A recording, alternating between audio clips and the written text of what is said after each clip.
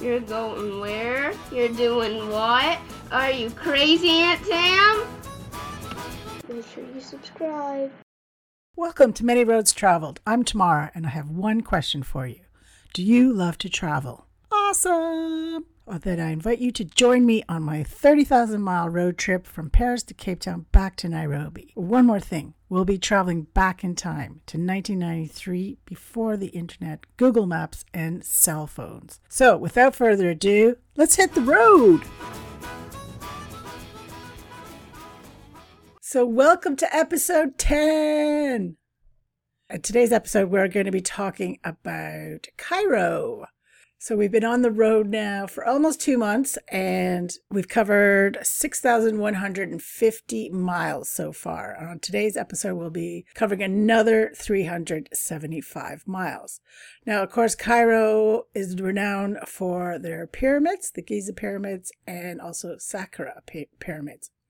So before we get on the road again, let's just have a little look at my podcast journey, which I've also invited you along for. So the top 5 countries this week is Canada, USA, UK, France, and we got a tie for 5th. Poland, new entry. Well done. And I love pierogies, just want to say that. Tied with Ireland. So, but just thank you to all my listeners across the globe. You guys rock and obviously have great taste. And another little milestone, I guess, for me, I would love to get listeners from 76 countries, since that's how many countries I've been to. And as of today, September 16th, I have 33 countries. So that is awesome. Almost halfway there. And to this week's review, so make sure you guys leave your reviews on Apple or Stitcher for Android, and I'll give you a shout out every week. So this week's review is titled, We Need More Tamaras. 5-star.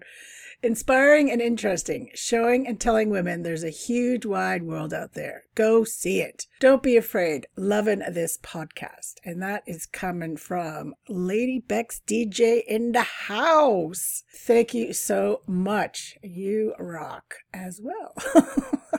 Okay, so let's get on the road. Last episode, I was coming from St. Catherine's Monastery in the Sinai part of Egypt. And it was about a 6-hour bus journey to Cairo. Now, if you didn't catch the last episode, we've been up since 3 a.m. to climb Mount Sinai, which is otherwise known as Mount Moses. So you might want to catch that episode. Or if this is your first episode, I'd recommend starting with episode 1, so you can come on the whole 30,000-mile journey from Paris to Cape Town back to Nairobi. And also remember, this is back in 1993, so no internet, mobile phones, Google Maps, none of that. You're on your own. But the good news is, now that we're finally in Africa, we finally have a guidebook, because we only have the one for Africa. So that's helpful, to say the least. Okay, so we got to Cairo that evening, and we just found a cheap hotel, which was probably in the guidebook. And I will tell you, whether it be back then but most of the places to stay or restaurants that Lonely Planet recommended, I would say 80% not great. And it tended to be the ones that they didn't recommend were good. So I don't know what happened, but I mean, no disrespect to Lonely Planet. They are great. But on this trip particularly, we used to do the opposite of what they said. Their maps were still awesome, and at least we could get a location of where cheap hotels were and things like that. So it was definitely a lot easier than the 2 months prior coming through Europe and the Middle East without any guidebook. Okay, so our first night in Cairo, found pretty much a crappy hotel.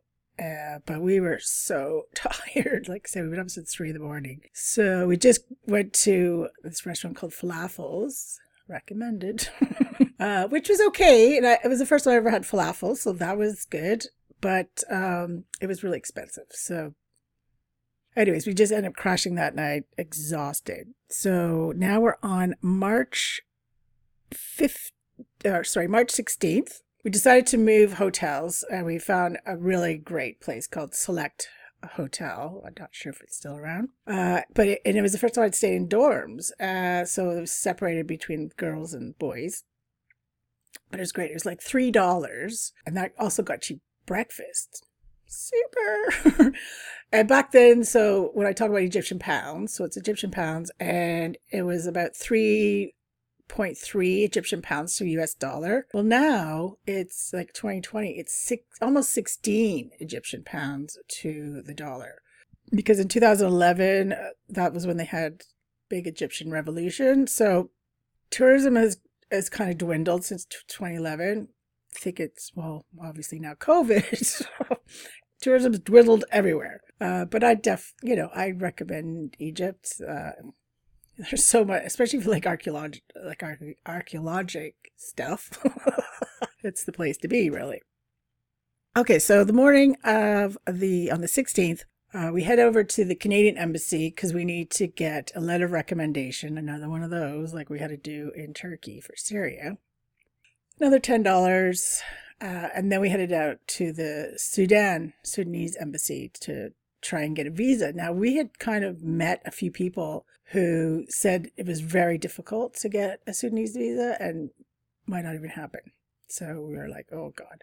So we get to the embassy and we had to fill out 5 forms, give 5 passport photos, and then $50 US if we get it.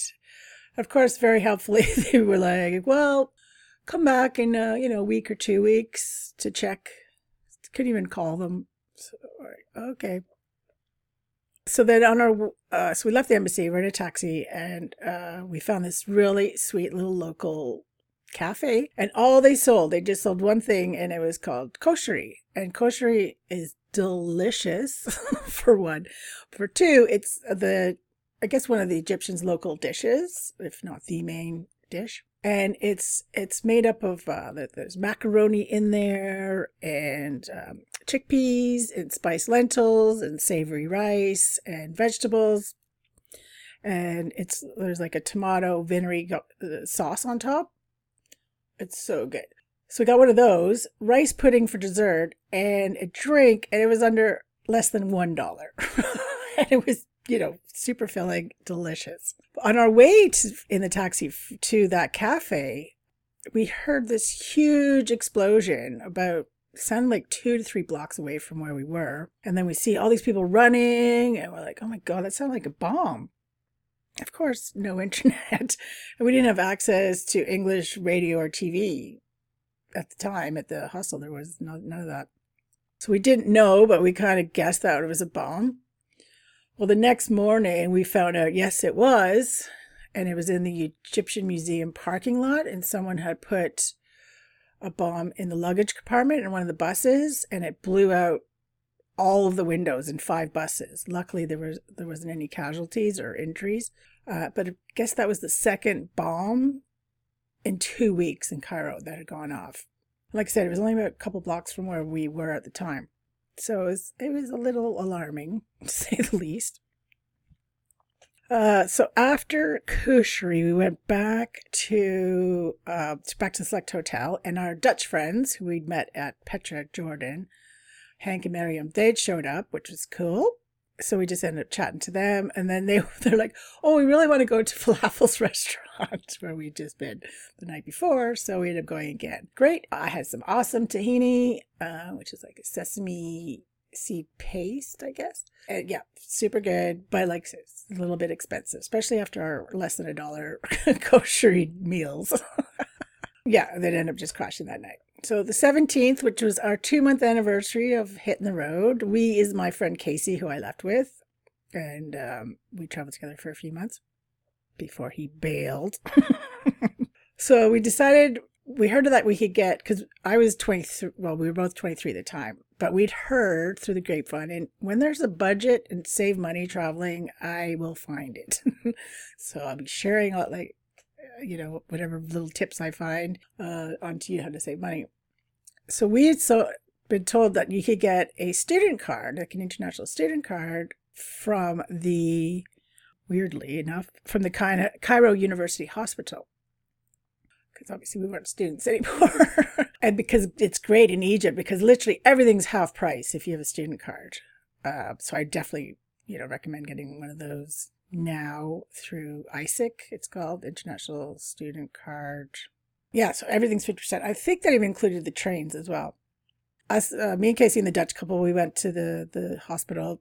But of course, we needed some money, so we left them there, and then Casey and I went to a bank. Now, on the way to find a bank, because remember, no ATMs, we met this local guy, Ali, and, he seemed nice, and he took us to the bank. He's like, oh, this is the one that has the best exchanges. That should seem to be true. And then he said, so we're chatting to him, and then he turned to Casey, like, I'm right there. Turned to Casey and said, oh, are you two married? And we're like, no. Although I did say from that point on that we were. And I actually brought my great-grandma's wedding ring, and I used to wear that. Not that it really mattered in Egypt, let me tell you. But at that point, we said no. And he's like, so Ali said to Casey, right in front of me, well, I will give you 1,000 camels and 1.5 kilos of bananas for her to be my wife. I'm like, hello, I'm right here. And no. Of course, Casey's like, sure, that sounds great. So then Ali invited us around. There's also we're in Egypt during Ramadan, which is the big Muslim holiday, which is a month long. And they fast from, I think it's 4 or 5 in the morning till 6 p.m. at night. So at 6 p.m. night, they have their breakfast. So Ali invited us to join him with his family for breakfast at 6 p.m. Now, after his proposal to me, I was a little bit dubious. We were both a bit suspicious what he wanted, right? But we're like, okay, well, give us the address and we might see you later. Okay, so we go back to the hotel and our mate Duncan was there. He was an English guy we met in Nuweiba, Egypt. And then the Dutch couple were there. So the 5 of us, we told them about Ali's invitation. So the 5 of us ended up going to Ali's place to eat breakfast. And it was so crazy. And Cairo is huge. I mean, Cairo is it was founded in 969 AD. And there's over 20 million people that live in Cairo and the outskirts. So it's one of the biggest cities in the world. And it's, full on, noise and sights and colors and smells and it's a full-on big city. So we get to his dad's shop. They had a little store, and they just 6 p.m. everyone shutters their shops and throws out this mat on the sidewalk. And the mother and sisters bring out the food, and you just sit communally and eat from with your hands from the communal dishes of food. There was fool, which is really good. If it's done properly, it's delicious. It's like a bean dish. And then there's rice and salad and bread. And his family was lovely. We chatted to them for a while. Like I said, there's 5 of us there. But they're always very honored to have Westerners, dine with them or into their homes. And like I said in other episodes, Muslim people are probably the most generous and kind people that I've met throughout my 30 years of traveling. So after that, we decided we were going to go, because in one of the major pastimes in Cairo, in the cafes, because drinking back then especially wasn't huge, like drinking alcohol. So a lot of them are just cafes, and you just play backgammon, and you get the water pipes, the shisha pipes, and then you can get different flavored tobacco in there. And I had started smoking some marijuana for the first time ever a couple weeks before. Still wasn't getting stoned off of it though. But I never smoked tobacco before. So we tried these shisha pipes. And the first one we tried was honey flavored. And you'd even know you were smoking. I'd be talking and smoke would be coming out of my mouth. And I didn't even feel that. But I would get a really big buzz off the nicotine high. I felt more stoned off tobacco than I did with marijuana for quite a while. And then you just play backgammon, and it's great. And loads, endless cups of tea, and it's really, I dug that kind of vibe. Yeah, so that was it. Oh, and we really wanted to call home because we found out about the bombs. So we had to wait up till about 12:30 at night for the time difference. Because the day before we had looked around to try and phone home, and we just we couldn't find anywhere. So the next night at midnight we found somewhere we could buy a phone card. So I think it was like $6.50 American for 90 seconds. So I got hold of my mom, and Casey phoned his mom. Of course, my mom answered, and she's like super surprised because I hadn't spoken to anyone from home for 5 weeks at this point. Yeah, I'm bad. And so what you do is you give the hotel the phone number, and then my mom would call me back at the hotel in like half an hour by the time, give me some time to get back to the hotel. So she did that. We chatted for about 20 minutes, and everyone was good back home, which was nice. And and she had heard about the bombs, but she didn't know where the hell we were in the world. So wasn't too worried because she didn't know we were in Cairo, but obviously worried because she didn't know where the hell we were. So anyways, but it was fine. And that day I had gone to the Poste Restante and had got a letter from her too. Because that was another thing. The only way you could get, no emails, no Facebook or anything like that. So the only way you could get stuff from home is send it to a Poste Restante, like your name in care of Poste Restante, Cairo, Egypt. That's it. Or Nairobi, Kenya. And kind of guess when you might be there to tell people back home when to write to you. Because, I was sending postcards to all my friends and family. And then just hope it gets there before you get there. And it's actually there. But it was great getting letters. And I think that was the first Poste Restante we had told people of Cairo. But like I said, I had one from my mom. So that was nice. Everyone was calmed down.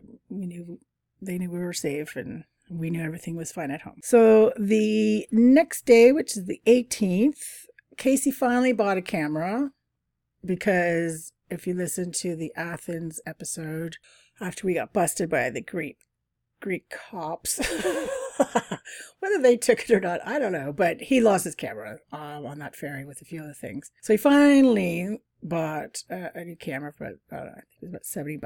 Not a great one, but I had the good camera. And then we decided to head out to the Egyptian Museum, which is the biggest archaeological museum in the world.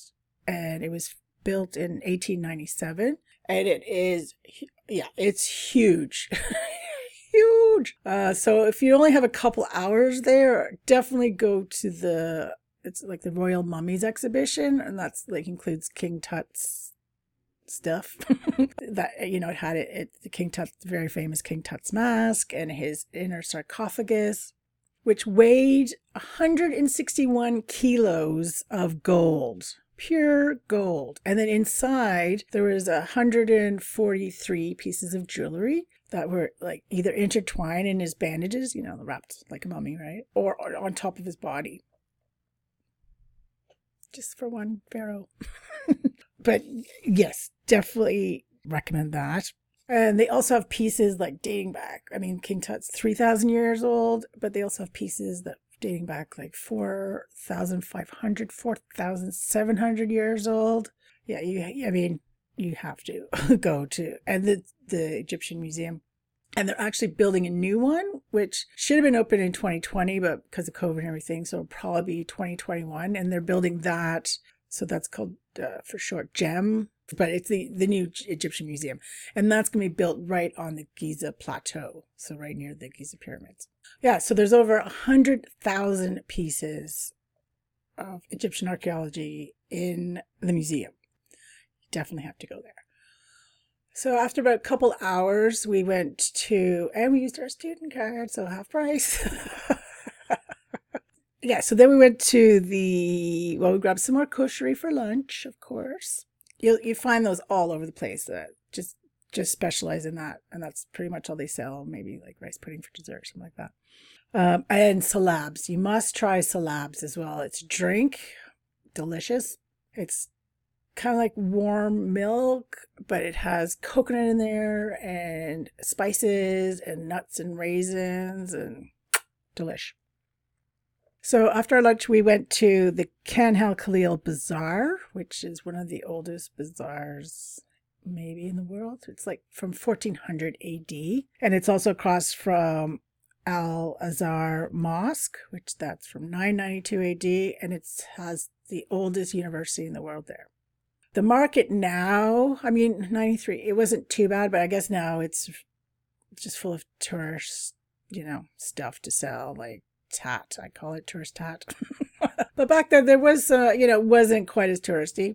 I ended up buying a red and white headscarf that, you see most Arab men wear, but it's, multi-purpose. So that's the only thing I bought that day there. But it is packed, and there's lots of side alleys, and yeah, it was pretty full on craziness, and you're getting harassed quite a lot because there wasn't a whole lot of Westerners there at the time. We left there, and I was feeling quite exhausted, and I think Casey been offered a couple more marriage offers too for me, which I was just ignoring and kept walking. So he was ahead of me a bit, looking at, I think pipes. And so, it's like, middle afternoon, hot sunny day. And, I was dressed appropriately, definitely at least a t-shirt and long trousers on. So as I'm walking down the street, 3 guys were walking the other way. And one guy just reached out and grabbed my ass, like properly grabbed my ass. Well, I had it. So I just turned around, kind of grabbed him by the shoulder and just started yelling at him. I'm like, what the hell are you doing? Who do you think you are? Like, if you did that to a Muslim woman, her family would kill you, man. Like, don't do that. Just because, I have lighter skin. It's not cool. And he ended up pushing me. And there's 3 of them. And the one guy who I was arguing with, like, he was over 6 foot. And I, like, smacked him kind of across the chest with my scarf because it was still in packaging. And then he pushed me again. By this point, there's about 100 people around us. And I just thought, okay, I know that some people will be able to speak English. So I kept saying what he had done and how wrong it is to do that to a woman. So now it's a spectacle. Well, when he pushed me again, I literally just clocked him like as hard as I could on my tiptoes because he was tall. Just punched him right in the face. His head snapped back and he was pissed. And there's like 3 of them. Casey's oblivious completely. So I'm on my own. But now women are around and they start saying in Arabic what he's done. So now they're kind of having to go at him. And I just knew I got to get out of here before this escalates even more so. So I kind of, quite almost run ahead. Grab Casey's like, oh, what do you think about this? I'm like, Casey, we got to go now. Like, get in a taxi. Otherwise, they're going to kick your ass. He's like, what are you talking about? And I'm like, do you see all those people back there? Well, just get in the taxi. I'll explain in the taxi. Like, we got to go now. So we get in the taxi. I tell him when it happened. He's like, oh, my God, are you all right? So I'm like, yeah, thanks for your help, buddy. Oh, so that was pretty crazy. But I do say and that's the one drawback of Egypt. Even now, of all the countries I've been to, Egypt was the worst for, like, sexual or women harassment by far. Even local women agree. So that's definitely a downside you have to be careful about. But if that does happen, yeah, make a scene. You might have to punch him in the face, but kick him in the balls. I don't care. Like, just make scenes so other people will hear about it, because it is. If he would have done that to a Muslim woman, it's not cool at all. So there's no reason to be able to think you can do that to any woman from anywhere. Anyway, it's a little bit heated up. Then we ended up going from there. We went to back to Ali's for breakfast again with his family, which were not, that's nice people. It was very cool. And yeah, just back to the hotel and chatted with our friends for the night.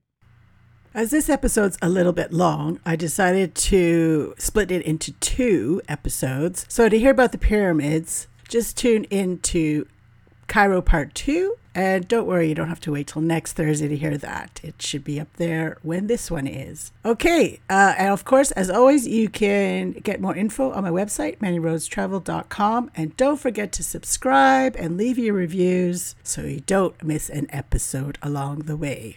Okay, until next time, safe travels, one road at a time.